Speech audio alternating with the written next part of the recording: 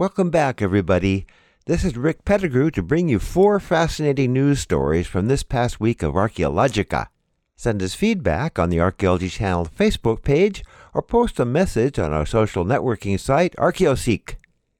A huge structure beneath the waters of the Baltic Sea apparently is the work of ancient Mesolithic hunters. New dating on rock paintings in Argentina makes them the oldest known pigment-based rock art in South America. New examination of a Neolithic bog body in Denmark reveals that he came from far away and was violently sacrificed. And radiocarbon dating of a wooden tablet with Rongo script from Easter Island suggests that the script was invented before European contact. Thanks to everyone for supporting our subscription platform Heritage Broadcasting Service, available at heritagetac.org. We now have hundreds of titles you can binge upon on Roku. Please help us spread the word. Again, that link is heritagetac.org. Our tour program, TAC Tours, will continue in 2024 with our tour of megalithic sites in the Brittany region of France. Please join us. The link to our tour program is at archaeologychannel.org/tours. And now, here's Laura Kennedy with the audio news from Archaeologica. We hope you find this to be a valuable part of your day.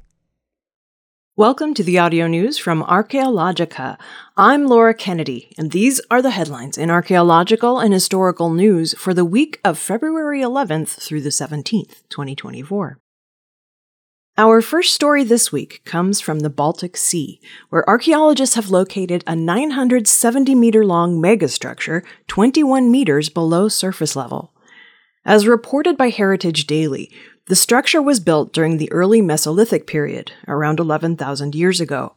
According to the research team, led by Jakob Geersen, a geophysicist at Kiel University, the structure may have been part of a larger wall used by hunter-gatherers to hunt. Nicknamed the Blinker Wall, it is formed by nearly 1,500 large stones. The structure probably was used to corral and capture reindeer, which migrated seasonally through the sparsely wooded post-glacial landscape.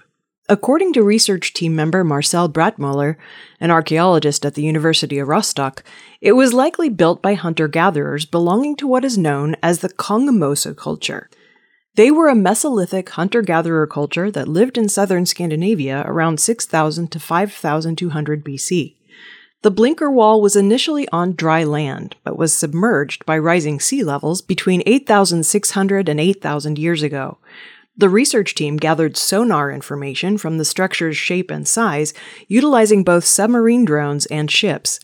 The abundance and organized arrangements of the rocks indicate that the formation wasn't formed naturally. Comparable low walls, also referred to as desert kites, have been located under the Great Lakes in North America.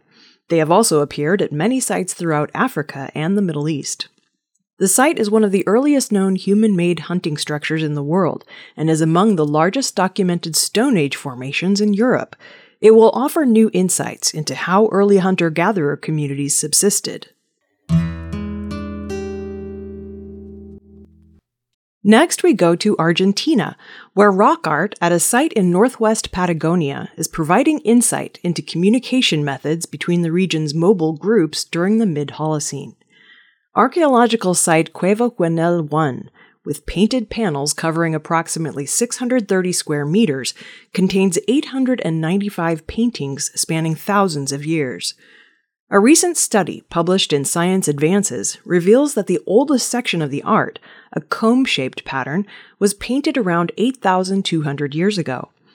According to study co-author Ramiro Barnarena, this radiocarbon dating confirms the paintings as the oldest known pigment-based rock art in South America. The art was tested with small fragments of pigment from the paintings. The pigment was plant matter-based, made with burnt wood from cacti or bushes, allowing for radiocarbon dating. The site features a variety of geometric shapes, human silhouettes and faces, and depictions of animals. The research team posits that the paintings were used to share information and preserve memories and traditions across more than 100 generations. Artists continued to extend the same designs in black pigment for thousands of years, possibly communicating changes in the climate. Patagonia, located in the southernmost point of the Americas, was the last continental location to be settled by humans during the late Pleistocene. It became very dry and hot during the late Holocene and would eventually become increasingly inhospitable. The cave art indicates that groups stopped returning to the site at that point. Archaeologists have yet to discover the exact meaning and intent of some of the motifs, including the prominent comb pattern. As reported by Live Science, a new study has used bioarchaeological and traditional archaeological methods to understand in detail the life of a Stone Age man who became a bog body. Nicknamed Wittrup Man, he likely lived between 3300 and 3100 BC, during the Neolithic period, when people in Denmark were farmers. According to the research team, this may be the first time that research has been able to outline the life history of a Northern European in detail, especially given the time past. Wittrup Man's bones first came to light in 1915 at the bottom of a trench dug by peat diggers, but weren't studied until recently. Researchers utilized DNA and isotope testing to piece together his story. Genetic analysis revealed a strong link between Wittrup Man and the Mesolithic hunter-gatherer peoples of Norway and Sweden. Analysis of his teeth also suggested a move. Comparison of the strontium and oxygen isotopes found in one of his bicuspid teeth to the isotopes of one of his wisdom teeth indicated that his diet changed significantly during his teen years. A coastal diet of marine mammals and fish became a farmed diet of sheep or goats. He may have found his way to Denmark as a trader or a captive who integrated into the local society. Wittrup Man's bones indicate that he died around 30 to 40 years of age. His skull was found in multiple large fragments, leading the researchers to posit that he may have been murdered, or more likely sacrificed. This thorough understanding of his geographic and dietary background, composed using a genetic, isotopic, anthropological, and archaeological approach, makes possible a new understanding of interactions between Mesolithic and Neolithic societies in Europe. Our final story takes us to Italy, where a new study has provided insight into the development of human writing. Radiocarbon dating of wooden tablets inscribed with the Rongo-Rongo script may indicate that the early Rapa Nui people of Easter Island independently developed their writing system. As reported by Live Science, the research team led by Silvia Ferrara of the University of Bologna in Italy studied 4 tablets. They had been taken from the island by Catholic missionaries in 1869, when they were given to the Bishop of Tahiti and eventually sent to Europe.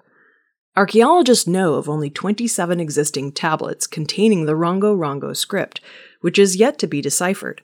They contain around 15,000 characters and over 400 different glyphs, none of which correspond to any other writing systems or scripts. Of the 27 known surviving tablets, only 2 had been carbon dated prior to this study.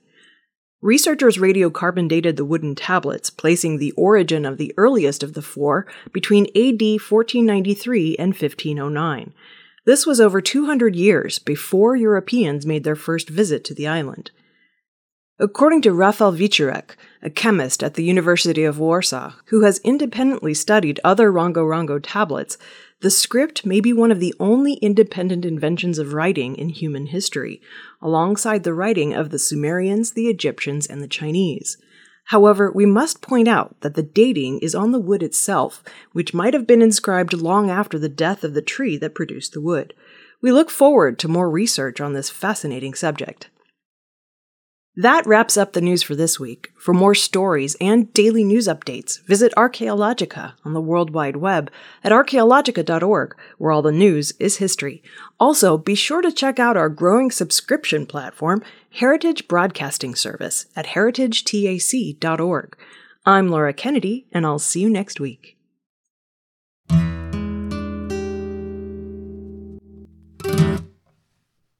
This has been the audio news from Archaeologica, presented by the Archaeology Channel. Be sure to check back with us next week for our next edition. You can spread the word about the audio news by clicking on the Share This link on our audio news webpage, or just by telling your friends. Thanks very much for stopping by.